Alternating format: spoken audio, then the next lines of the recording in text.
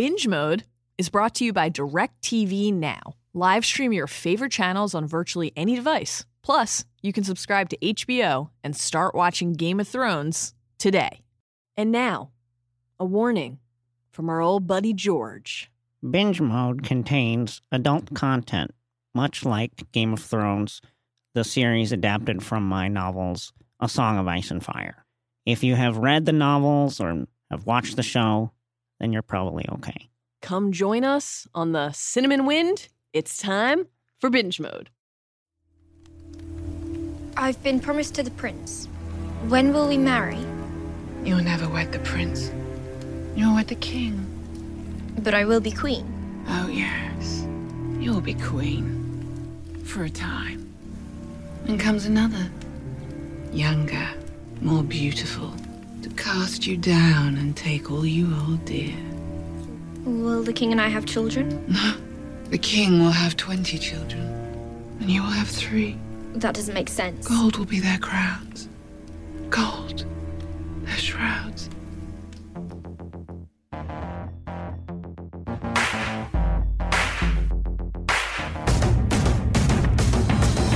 Hello! Woo! And welcome to Binge Mode. I'm Mallory Rubin, deputy editor of TheRinger.com.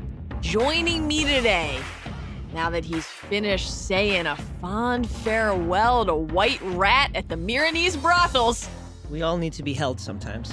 it's Ringer staff writer and your maester, Jason Concepcion. Shouts to my dude, White Rat! He lived. He really lived. Jason, conquerors always meet resistance. Yes. And we are trying to conquer Game of Thrones by rewatching all 60 episodes. We're deep diving one at a time. Spoiler warning, as always, we will be going deep on details from the show and the books from this episode and this season and beyond. So hoist that harpy off the pyramid, Ooh. because it's time to break down the season 5 premiere, The Wars to Come. Jason, Yeah, it's easier to rule happy subjects than angry ones. I've heard that. So let's make sure everyone here is happy by offering a brief refresher on what actually happened in this first episode. Let's take a quick trip down our very own King's Road. In the Westerlands, during the reign of Aerys Targaryen II, the Mad King. First flashback in show history! Yo! Young Cersei and a pal visit the woodsy lair of Maggie the Frog, a fortune teller. Eggs. That's right. She gives Cersei the answer to 3 questions. She will wed the king, be displaced by a younger queen, and will have 3 children. Gold will be their crowns, gold their shrouds. Good news is this has no effect on Cersei's life. Yeah, She just right. lives a totally normal existence from there. In King's Landing, speaking of Cersei, a little trip to the Sept of Baelor, where Jaime is standing sentinel over his father's corpse. Cersei and Jaime have a quick little chat. Hey, the legacy that dear old dad worked so tirelessly to forge, it's ours now if we can just grab it. Troubling. Tywin was really the last break on Cersei's quest for power. What now? What happens when she goes unchecked? Well, we might find out because Lancel is back. New look, guys. Little fashion consultation, buzz cut, Yeah. no shoes, letting the feet breathe. Scarred physically, mentally, emotionally by his war experiences. But he has found comfort in an extremist sect of the faith known as the Sparrows. Lancel approaches Cersei, begs for forgiveness for his role in their previous relations and the part that he played with Robert and the wine and the boar. Lancel, I don't know what you mean. What wine? What boar? Right. Who's What? Robert? Who? Huh? Who's Robert? Yeah. Meanwhile, in the bedroom of Sir Loras Tyrell, Olivar there for date night. Yep. Don't keep the king waiting for dinner, though. Let's get on with it, Marjorie says. She bursts in. Not a knocker. Like, did he not leave a sock on the doorknob? Something. What You gotta, happened come here? on, Come guys. on. Marjorie's not thrilled. She chides Loras, be more discreet. Be who you are, Right. but be more discreet. Across the narrow sea in Pentos, Tyrion and Varys arrive. Tyrion in a box. The former Master of Whisperers tells Tyrion about the conspiracy he, Illyrio Mopatis, and a group of friends hatched many years ago to return a Targaryen to the throne. Tyrion drinks heavily, extremely heavily. He asks Varys why. Why did you help me? Varys thinks Tyrion is just the sort of free agent that Team Dragons needs. Meanwhile, in Marine, our favorite spot. Conquering, just the act of redecorating, guys, but on a larger scale. Dany's got that harpy statue torn down. The great symbol of Marine ripped from atop the Great Pyramid. Much more comfortable home for Dany now. Like everyone else, we learned in this episode, the Unsullied like to be cuddled. You need a little nuzzling, you know, and the downside here is that an insurrectionary force, the Sons of the Harpy, use that bit of information to target Dany's troops when their guard's down. Zach, bells for White Rat. White Rat! Give us the bells for White Rat. Missandei, intrigued by this information. Grey Worm. She really is. Grey Worm, just wondering why. Why would an Unsullied go to a brothel if he does not have pillars or stones? No good answer here, unfortunately. I do not know. Meanwhile, we'll Dario. talk about it later. We'll talk about it in season 7. Yeah. Meanwhile, Dario and Hizdar return from the trip to Yunkai. Concessions are made. Yeah. But they want concessions from Dany as well. She'll get final word on all important matters in exchange for what? They want the fighting pits open. Dany refuses, but Dario does his best, in the nude, I might add, to convince her otherwise. Accept the traditions, learn who your people are. Oh, and by the way, get your dragons back. You're not really the mother of dragons or the dragon queen without them. One rub. Dany still doesn't know where Drogon is, and she goes to visit Rhaegal and Viserion, her children, who she fucking chained in the catacombs. They're mad down there. Not happy. They have not taken their 2-week grounding. No. Well, they feel resentful about losing cell phone and dessert privileges, and they're slamming the door in Mom's face with some fire bursts and screeches.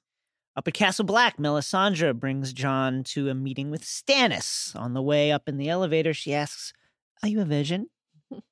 He's not. Stannis needs men for his armory. The wildlings may not be disciplined, but they are plenty pugnacious. He asks Jon to broach the subject with Mance, armed service for the wildlings in exchange for a bent knee. Mance refuses, so Stannis has him burnt alive. Jon ends his suffering with an arrow to the heart. Finally, in the Vale. What's an episode without a moment with sweet Robin? Yeah. Really? And he's beginning his wardship with Lord Royce, Runestone. Not looking good. Guys. A lot of work to do. There's a lot of training ahead here. Littlefinger and Lord Royce were watching Robin flop around like what? Like a girl with palsy. That's a tough scouting report, gotta say. And meanwhile, Baelish, Sansa, they've got other places to be. Get in that carriage, head somewhere. We'll come to learn in time. Mal. Yeah. Everyone's too afraid of you to speak the truth. Everyone but me. Only me. And that gets us to this episode's big idea. So let's cut right to the core of it. Stick with the pointy end. The defining theme of this episode is tough talk. Hard places breed hard men. Yeah, just ask Theon. And the Land of Ice and Fire breeds hard decisions and hard conversations. Numerous characters are regrouping in the season 5 premiere, but not in vacuums. They're facing challenging discussions and demands from those around them. One person who is not afraid of demanding a tough conversation, forcing an uncomfortable dialogue, Varys. Yeah. And when he and Tyrion arrive in Pentos, Tyrion, listen. He's had a tough couple months. Yeah, can't say we blame him. Found out that his father was fucking the woman he loved. Very tough. Had to kill them both. Right. Had previously been on trial for the king's murder, facing the threat of imminent death. One of the princes of Dorne died defending him, essentially. You know? A boat ride seems nice in theory, but when you're in a crate surrounded by your own shit, less pleasant, you know? So he gets out of the crate and he's in a bit of a foul mood. Must say, we've made it, we take pride in observing the questionable sanitary and hygienic practices. Tyrion, buddy, you just told us you've been shoving your shit through the air holes. Go rinse up a little bit before you start pouring yourself wine. Take a dive in the ocean. Like, you're just surrounded by water. It's in basins. It's in the sea. Clean up a little. Yeah, and also you're dehydrated probably. I don't know if wine is the way to go right now. Well, it certainly goes right back up. Yes, it does. And onto the carpets of Illyrio's manse because Tyrion is drinking way too much. Varys wants him to stop guzzling the booze and focus on the future. But Tyrion's not really in the headspace for that, right? What does he say? The future is shit, just like the past. This is an incredibly dark view. There are faster ways to kill yourself. Varys says about the wine. I say to Jason about binge mode. Right. And Tyrion says, not for a coward. Yeah. This is clearly like offends Varys a little, right? Because he cares about Tyrion. He sees something in him. You are many things, my lord, but not a coward. Yeah. Well, all right. You want to chat? I've got something to ask you. You never told me why you set me free. You risked your life, your position. Why? You're not family. You owe me nothing, right? Tyrion very quickly hand waves Varys' initial, refuse a request from the Kingslayer. Right. No, dangerous proposition, right? Tyrion knows this is bullshit. He wants to get to the bottom of it. And Varys gives what is now sort of his signature response. I didn't do it for you. I did it for the Seven Kingdoms, right? Ned asking, who do you really serve? The realm, someone must. Where we've heard Varys echo this sentiment time and time again at this point. Well, Tyrion, this doesn't make him feel better. This in some ways, initially at least, makes him feel worse because he's like, me? Yeah. You know, how can I help? A drunken dwarf will never be the savior of the Seven Kingdoms. And Varys says, listen, buddy, I don't believe in saviors. I believe men of talent have a part to play in the war to come. Tyrion, again, just rejecting these. He's not in the mood, basically, for a pep talk. He's certainly not in the mood to engage fully or even partially in the idea that there's anything back there worth saving, let alone that he has a role or should have a role in that attempt to save it. It's also a surprising turn towards idealism from Varys, which would be kind of surprising for Tyrion. Tyrion would be like, whoa, you were this master of realpolitik and assassinations, whispers in the dark. Now all of a sudden you're here telling me we must save the realm, peace, prosperity, and you're just the man to do it, to help us. This would come as somewhat of a shock, especially once you spent like 2 months in a box. Well, they're shocking each other, right? Yeah. It's a good point because one of the observations Varys makes is you have many admirable qualities. Right. Self-pity is not one of them. He's basically like, dude, what are you doing? What are you doing here? Where's the guy I thought I knew? Right. Where's the guy who organized the defense of King's Landing, who no matter how many times throughout his whole life he was shit upon and cast aside, found the strength and the will to continue, right? And he basically says anyone can be born into a position of power or fortune. Earning it for yourself, that takes work. He's basically saying, all right, so, because Tyrion's like, am I still a lord? Right. I killed my father. Literally, am I a person from a germane question. Right. Do I have a famous name anymore? Do I have access to any of the things that made me powerful before? And Varys is saying, not only does it not matter, you have an opportunity now to build something for yourself, right? Tyrion, not really used to the hard work. At least he's going to claim that now. That's kind of what he's saying. I'm not well suited for work. And Varys calls bullshit yet again. I think you are. You have your father's instincts for politics and you have compassion. Now, tough moment to make that point because Tyrion literally just strangled Shay with his bare hands and shot his own father on the shitter. What's Varys' response when Tyrion raises that? Right. I never said you were perfect. But so what's the plan? What is Varys actually? And that's what Tyrion wants to know. What do you want? What are you fighting for? And then Varys tells him, peace, prosperity, a land where the powerful do not prey on the powerless. Tyrion rightly says, this sounds like bullshit. Right. And he says, where the castles are made of gingerbread and the moats are filled with blackberry wine. Sounds delicious, by the way. Yeah. The powerful have always preyed on the powerless. That's how they became powerful in the first place. Good point. And then Varys goes on to say, but maybe we've just gotten so used to the way things are that we overlook this. And then Tyrion thinks, well, is he talking about me? So he thinks that I should sit on the throne. He says, I will never sit on the Iron Throne.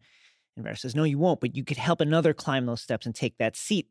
The Seven Kingdoms need someone stronger than Tommen, but gentler than Stannis, a monarch who can intimidate the High Lords and inspire the people, a ruler loved by millions with a powerful army and the right family name.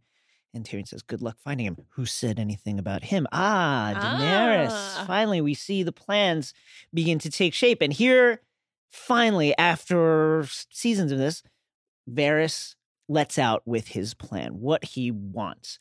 He has gathered up Tyrion because he thinks that he has the perfect set of tools to help Daenerys. After Varys drops the gauntlet, he says, you can stay here at Ilyrio's palace and drink yourself to death, or you can ride with me to Meereen, meet Daenerys Targaryen, and decide if the world is worth fighting for.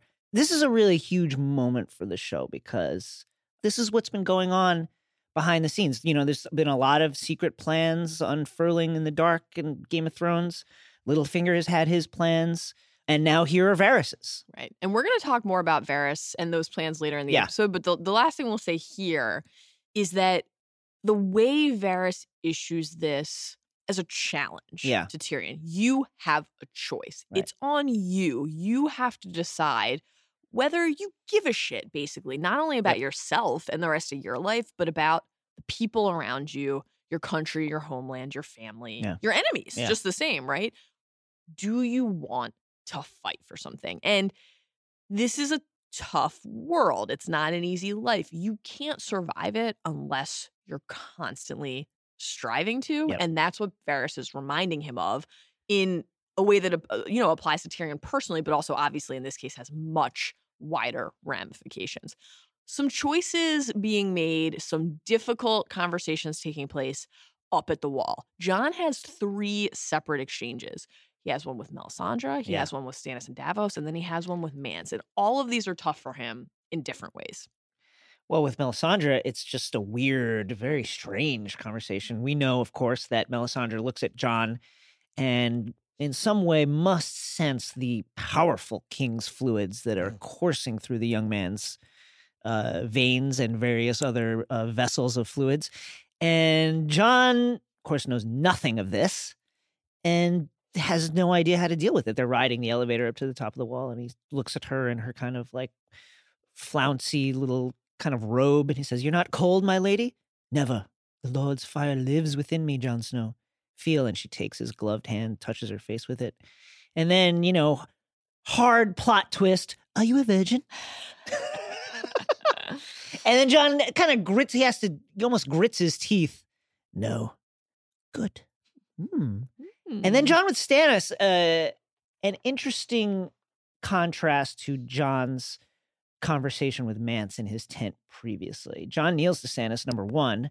Guess Tormund was kind of wrong about... Yeah, he'll never kneel again. Yeah. Spent too much time with us, did he? Although, to be fair to Jon, he's in a tough situation, as they will talk about soon.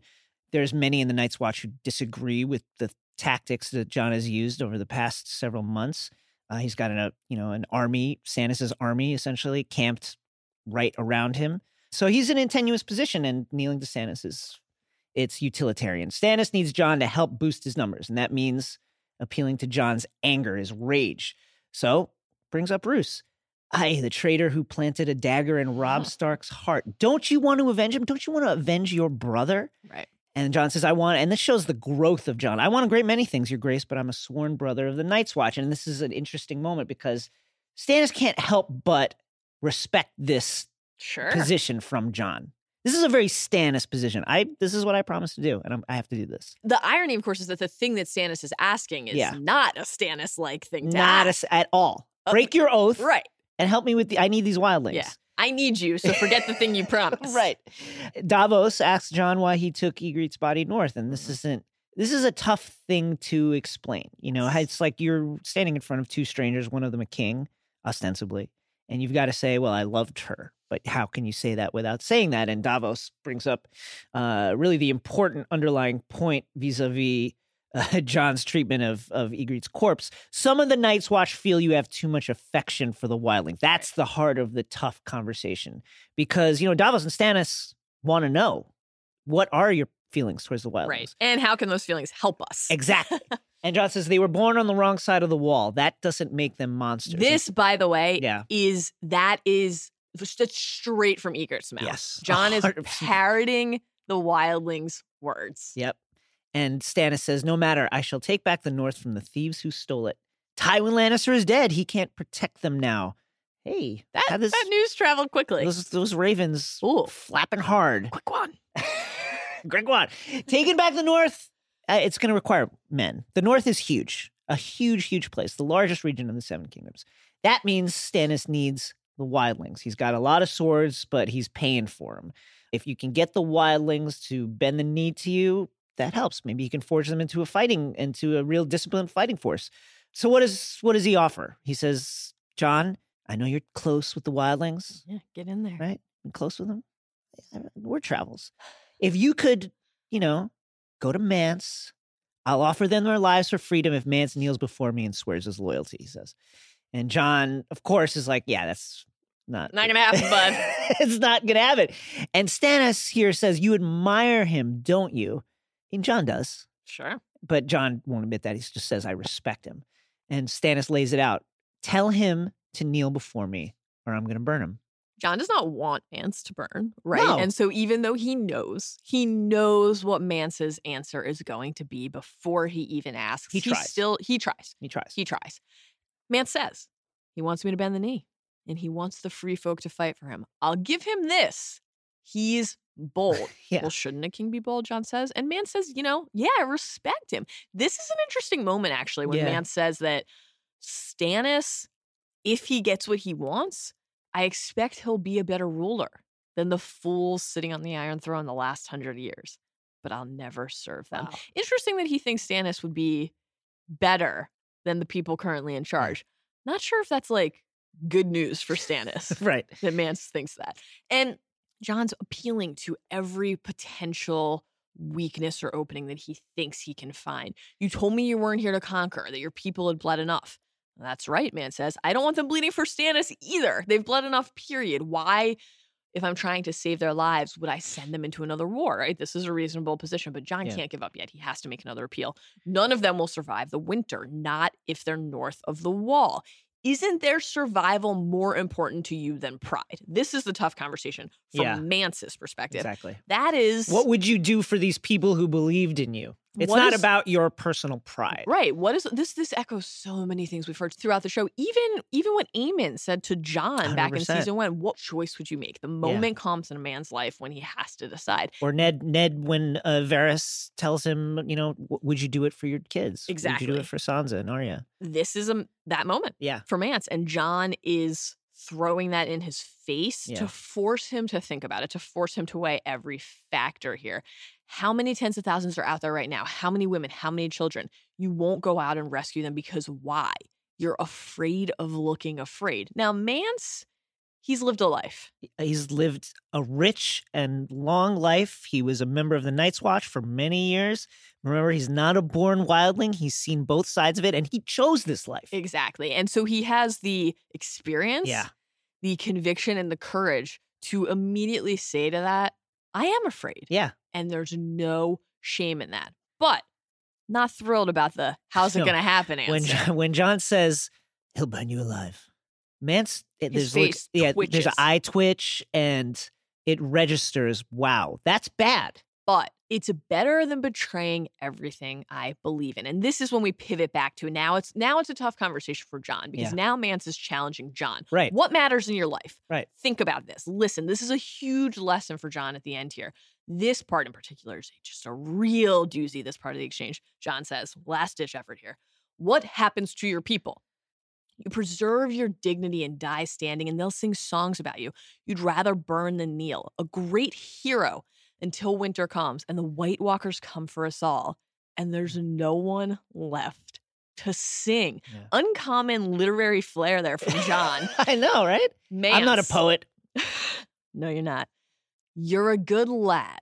Truly you are. But if you can't understand why I won't enlist my people in a foreigner's war, there's no point explaining. And Jon says, I think you're making a terrible mistake. And here it is. Here it is. This will stay with Jon forever. Yeah.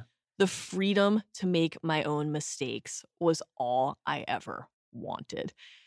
In that moment, Jon not only knows that this conversation's over, right, that he's not going to be able to convince Mance, he understands what it means to actually devote your life to something, to have something you believe in so strongly that not even your own future is more important than that, than protecting that and fighting for it.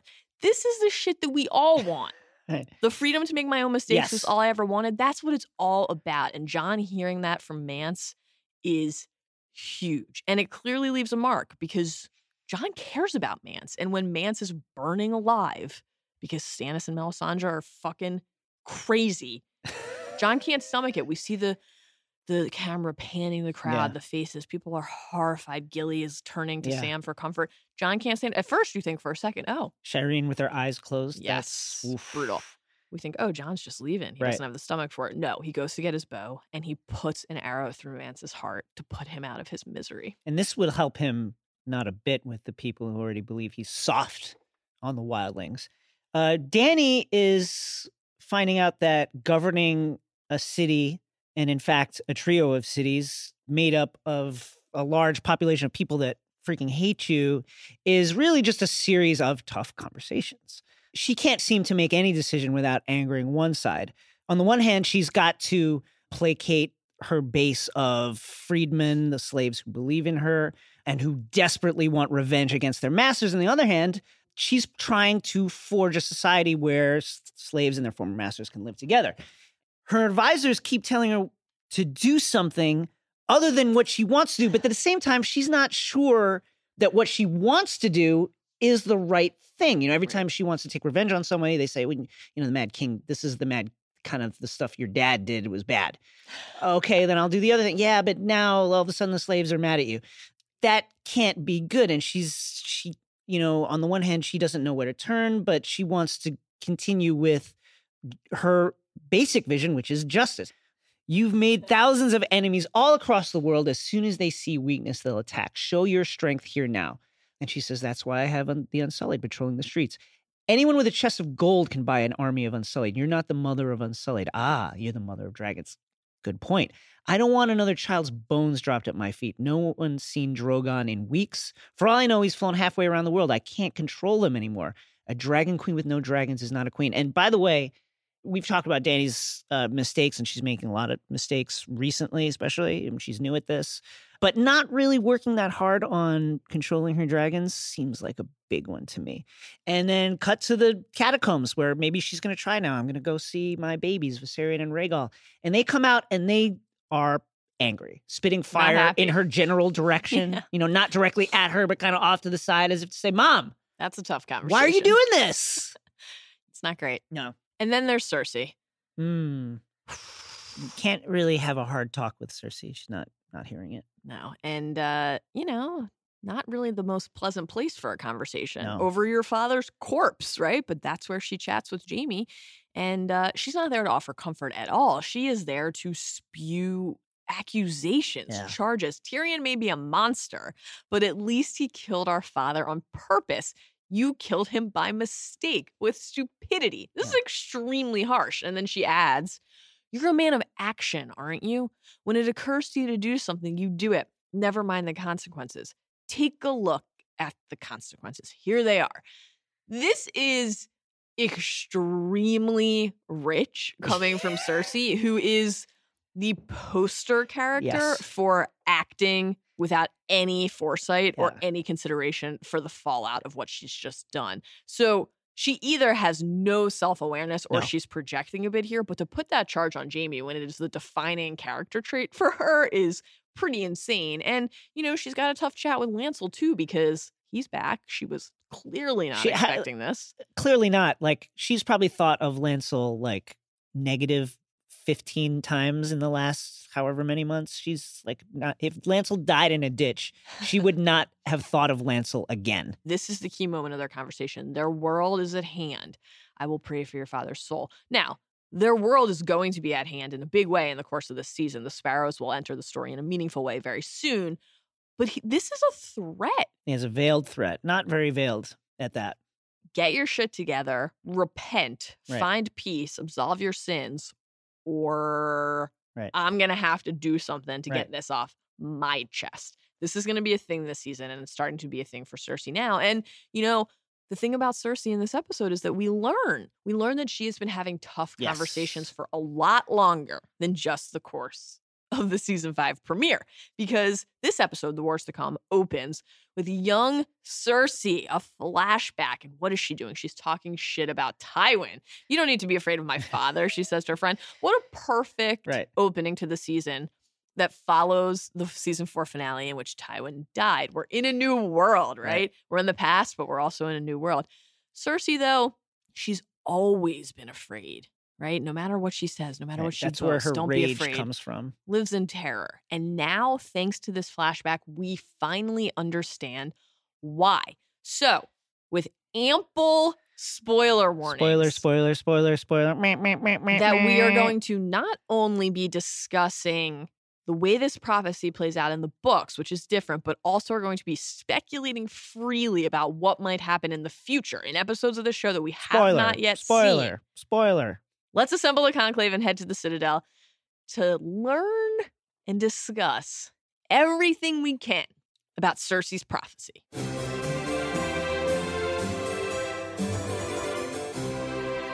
Cersei's prophecy. Okay.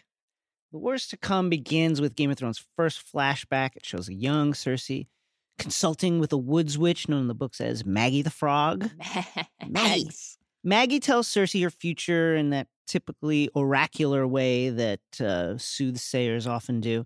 And the message haunts Cersei for years and years to come. And it's the context for many of her actions in the story that we've seen so far. So it's a perfect time to talk about it. One caveat.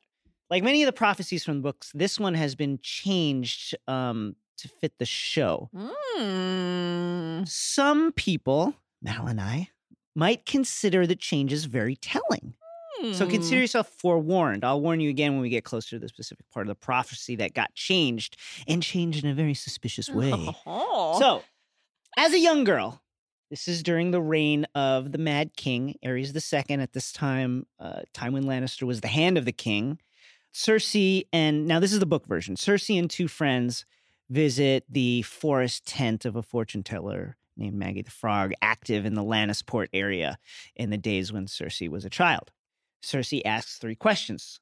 And as in the show, Maggie answered after tasting Cersei's blood. Now, these, again, is the book version. I'll read these now. Cersei first asked, "When will I wed the prince?" Here, Cersei is referring to her father's wish that she would wed Rhaegar Targaryen. That's something he was working towards at this time. Imagine. It would have been fucking crazy. Cersei Lannister married to Rhaegar Targaryen. Amazing. The blonde, the silvery blonde hair on those children. My goodness. Yeah, that Targaryen Lannister mix, it might have happened. We'll get into that later. Might have happened somewhere else. Anyway, so yeah, Tywin wanted Cersei to marry Rhaegar. The Mad King, for various reasons, was not super keen on this, mostly because he felt that his hand was getting a little above his station anyway. But he led him on for a while, and the betrothal fell through. So Maggie answers, after Cersei asks, "Will I wed the prince?" "Never, you will wed the king." And, of course, this means Robert. For years after, Cersei thought that this meant that she would wed Rhaegar only after the death of the Mad King, but actually we know that it's King Robert. Second question, "I will be queen, though." Very good question. Maggie says, "Aye, queen you shall be until there comes another younger and more beautiful to cast you down and take all you hold dear." Pretty straightforward. At this point in the show's story, Cersei clearly thinks this refers to Marjorie. 100%. This explains so Everything. much of the angst and venom. Yeah. It's like, why does she hate Marjorie so much? This is weird. Like, sure, no mother wants to lose her sons to a cleavage first young lady, but what's really going on here? Seems like a nice family. You know, they've got lovely gowns, they're wealthy, they're respected. What's up? Well, this is what's up, motherfucker. She's threatened. She thinks that Marjorie is the prophetic queen come to take her down. 100%. And not that Cersei needs, more motivation to be paranoid and power hungry, but yeah, this certainly amplifies that. So unless something totally shocking happens over the show's final 13-ish episodes, the queen in question here is clearly Dany. Next question. Will the king and I have children? simple enough. Maggie says, 6 and 10 for him. Now, they changed this for the show. They made it 20. 6 and 10 for him and 3 for you. This is a reference to Robert's bastards and Cersei's children fathered by Jaime, Joff, Tommen, and Myrcella. And Maggie continues, gold shall be their crowns and gold their shrouds. Self-explanatory. We're 1/3 of the way toward that one already with King Joffrey's death. And now the final part, the final answer that Maggie gives her is not an answer to a question. It's a continuation of that final question. Now, again, air horn warning, spoiler. This could possibly be a spoiler because this is the part that they took out of the show version. Maggie continues, and when your tears have drowned you, the Valonqar shall wrap his hands around your pale white throat and choke the life from you. Hey, now. Google Translate. Right. Clearly, this fourth answer presages Cersei's death by strangulation, I guess. By who? The Valonqar. What does that mean? Now, Valonqar is High Valyrian for little brother. Oh, shit. Fuck. So, on the face of it, this seems like a clear reference to Tyrion, right? And he has plenty of motive, and they have years and years of mutual antipathy, and she has attempted to have him assassinated various times. But, what is the constant theme of Cersei's relationship to these various prophecies that she's being told? Misinterpretation. Each and every one she gets wrong. Right. Will I wed the prince? No, you'll wed the king. And she thinks it's Rhaegar, but no, it's Robert. I will be queen. You will be queen, and a younger, more beautiful queen will come. And she thinks that means Marjorie, but really it's Dany. And then the number of children. She thinks she doesn't understand that Robert's going to have a lot of bastards, etc. So, could she be misinterpreting this one too? What if the Valonqar is Jaime? But wait, they're twins, right? So how could it be that Jaime is her little brother, as it says in High Valyrian? Well, the books tell us that, yes, they are twins, but Cersei was born first. The quote from the book is, she and Jaime were twins, but she had come first into the world, and that was all it took. Jaime, when he came out holding on to Cersei's foot. Now, here's another interesting part of this. Jaime obviously has only one hand, so he can't wrap his hands, plural, around Cersei's pale white throat. But what if she names him her hand? The double reading there of what hand could mean is extremely exciting. And exactly the kind of thing that George would do. Also, just the use of hand. Jaime's golden hand, right? Jaime losing a hand, the sword hand, the defining thing in his life, the appendage that allowed him to be a great fighter, the way he defined himself.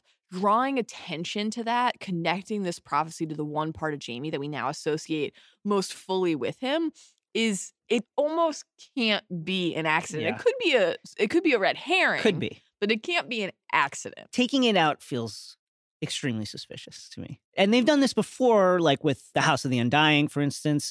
The depiction in the show takes out a lot of stuff that would have been spoilerific, like references to the Red Wedding, really obvious references in retrospect to the Red Wedding. They took out because it would just spoil the upcoming season. So, yeah, there you go.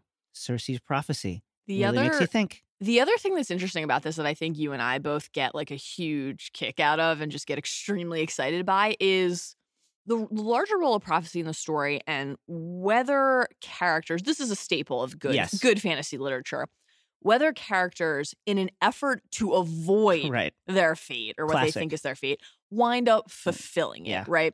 So clearly this is happening to Cersei over and over again. Whether the prophecy is real or not, whether prophecies actually exist and actually have the power to determine your destiny, whether destiny is real, doesn't matter. What matters is that Cersei thinks this is real and has been, every decision that she's made in her life has been an effort to counteract this. Why does that matter? Well, because her decisions are fulfilling it. Yes. For example, actively. Spoiler alert.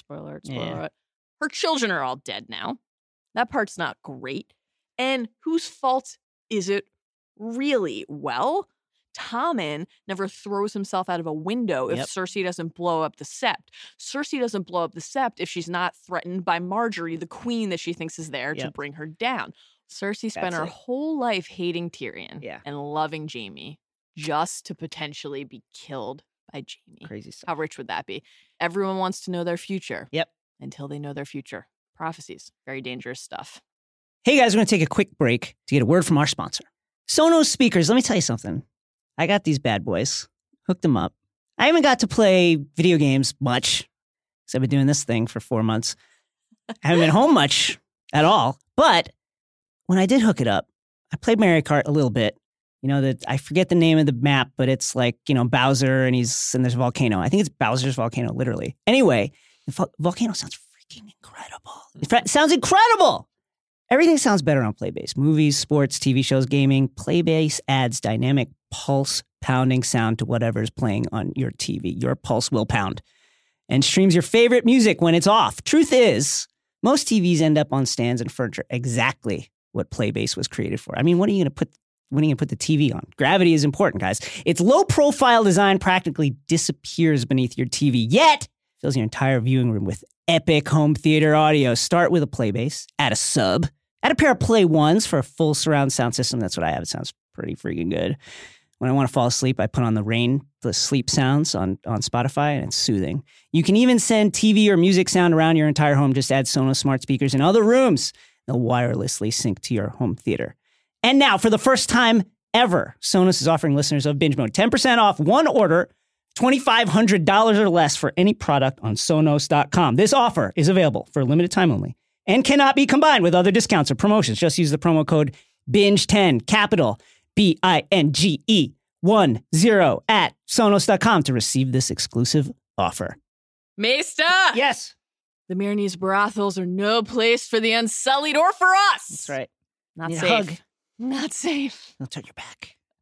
So let's seek refuge by heading to the Sept to bathe in the light of the seven by sharing 7 of our favorite insights and observations from this episode. You go first. Number 1, Gilly asks Sam, shouldn't you be training also? And he says, well, I'm hardly a new recruit. How many brothers can say that they've killed a White Walker and a Thin? I may be the first in history of Love this. boasting Sam. And then when she's saying that, you know, they can't separate again, and he says, well, I'll just come with you. And then Gilly says, you can't leave. They'll execute you. Great point. Number 2, Melisandre, pre-mansburning, gives a little speech to the assembled. She says, we all must choose. Man or woman, young or old, lord or peasant, our choices are the same. We choose light or we choose darkness. We choose good or we choose evil.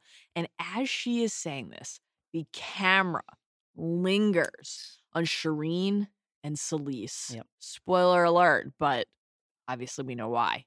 Number 3, Kevin with an A.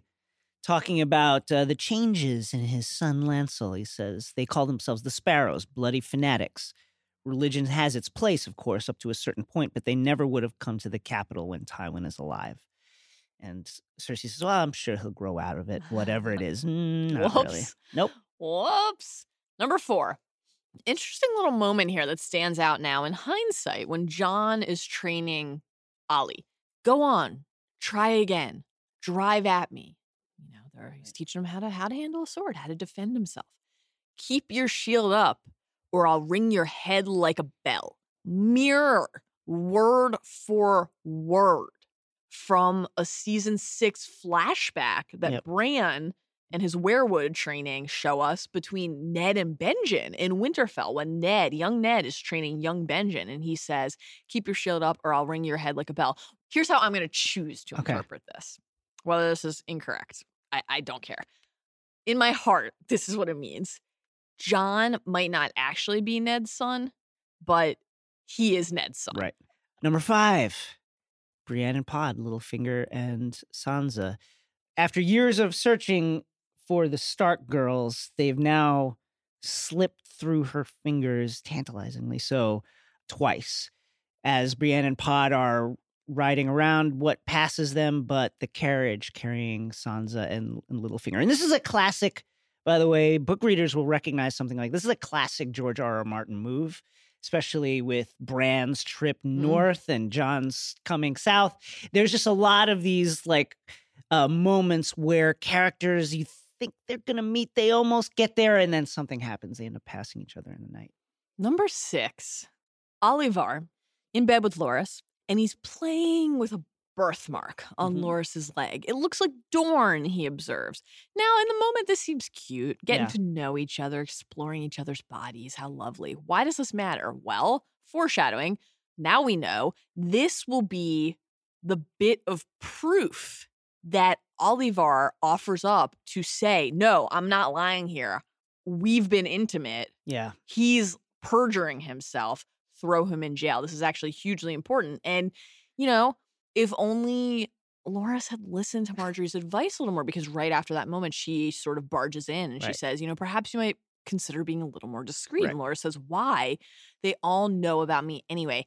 Everyone knows everything about everyone. What's the point of trying to keep a secret in a place like this? Well, unfortunately, would that were so, but he's going to learn in painful fashion that is not the case and that there are still some secrets that can hurt you. Pycelle, number 7, finally getting rid of one of his most hated rivals. What a moment for Pycelle. I never trusted Varys. I often warned. Bye, Varys. You spider! Well, sweet Robin might swing a sword like a girl with palsy, but at least he has other gifts, the gifts of a great name. Very old name. Not so for this week's champion, though. That makes his achievements even more astonishing. Each episode, we're going to honor the person who played the game and advance his or her cause in some tangible way. And this week, the winner of our champion's purse is...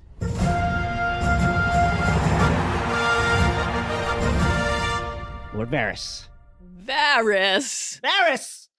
Varys' plot with Illyrio has been unfolding almost completely behind the scenes the entire time until now. Here, for the first time, the former Master of Whispers lays out his plan in total, basically. And Varys, as we said at the top, a surprising idealist. He says, I didn't do it for you. I did it for the 7 kingdoms.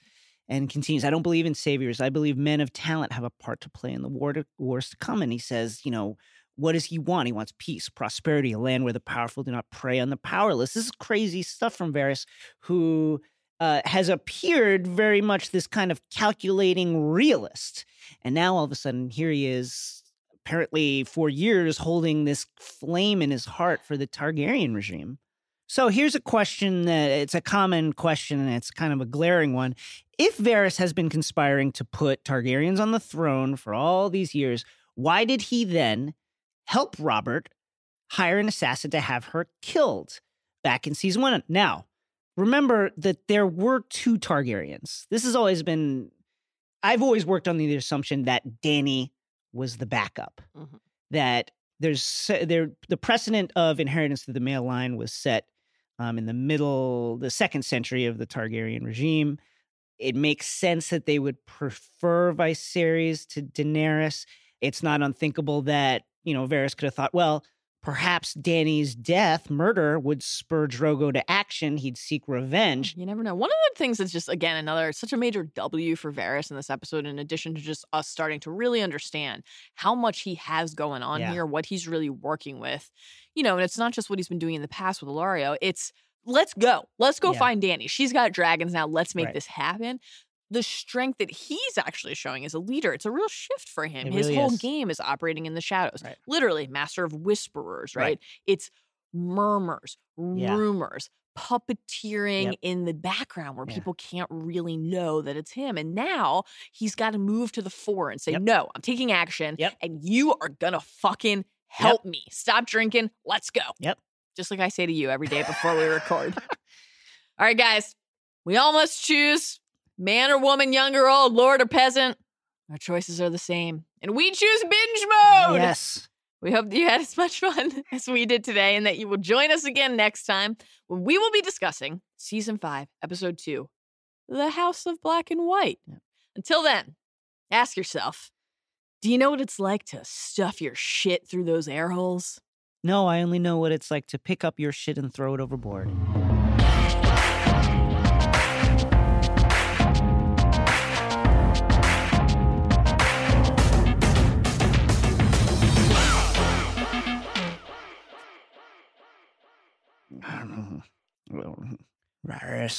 Varys. He's a eunuch, Your Grace. He has no stones and the pillars, as they say. He doesn't have them. You can't trust a man like that.